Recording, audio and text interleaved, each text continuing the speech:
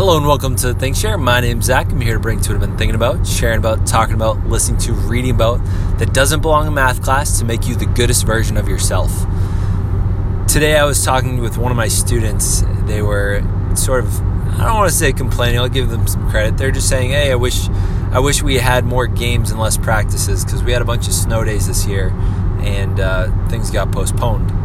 So I wanted to share with them a story to just kind of praise practice and just kind of get people a little more hyped about practice, because I think whenever we think about practice, we don't really have a whole lot of good words to say about the act of practice, but I think it's really underrated. And my favorite story to tell about practice is not Allen Iverson's story, just saying the word practice 20-something times in an interview.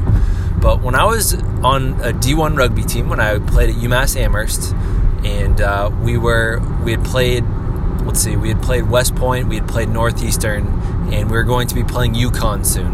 It was my senior year in college, 2011. It was the October that it snowed on Halloween, and that, I think it was the day before, the day after, during practice, it started snowing. And I remember one of our captains started yelling at us, UConn's not doing this right now. And I don't know that I've ever heard a more exciting battle cry to like rejuvenate a whole team and get them excited about practicing and sprinting their faces off. But we were in the middle of the snow and we were doing the beep test. If anyone knows what that is, the beep test, I don't remember the actual distance, but it is a cadence of beeping sounds where you have to cross a certain threshold before you drop out. And the goal is to keep making it across a certain distance every time it beeps. So I believe it's like, I don't know, maybe 10 meters or so. It starts off slow, speeds up. And I remember that battle cry got me so excited that I was a forward, and I'm a pretty big dude. I'm not that heavy, but I'm tall. And mostly the backs are usually your distance people. They get the stamina. But I was hanging in with the captain. It was me, him, and one other guy were left over out of 40-something dudes. And we just kept going. And our captain, as he was sprinting through this, he just kept saying, UConn's not doing this.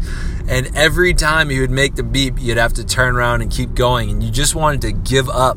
But it was every time just hearing him point out the fact that our next opponent was not out here in the snow, fighting through it, staying warm, getting better, building speed, building stamina.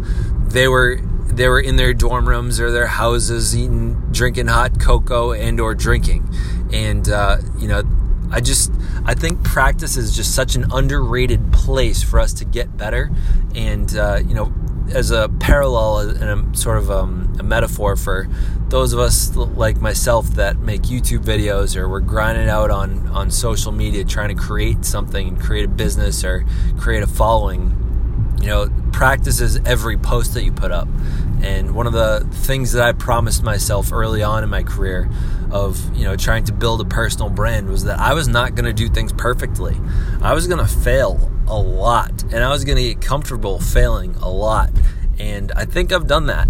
And I think that my love for practice and my love of digging in deep and failing and hurting when it's snowing out, that's been a really great mentality that I've had the privilege to be inspired by during college, and something that I've grown with along the way after listening to a bunch of books and really being inspired by the Gary Vaynerchuks, the Darren Hardys, the Tim Ferrisses of the world. So my message to you is, whenever it is that you're about to complain about practice, ask yourself, who are you beating in the game that you're playing, whatever that game is. And maybe it's your ego that you're beating, but who is it that you're beating that's not doing what you're doing right now, that you can rally around and say, hey, The YouTuber that I'm trying to beat out in subscribers, they're not doing this right now. They're not putting in those extra 20 comments a day. They're not putting in those extra hours behind the camera trying to make things better. They're not editing to perfect one of their videos. They're not putting in the extra tags into those YouTube videos and making sure that the title is correct so that the metadata matches. Like, they're not doing this, but I am. Let that be your battle cry. I hope you enjoyed this. I hope this inspires you to take better, more imperfect action today. And thank you for listening. From the ThinkShare to you, stay weird.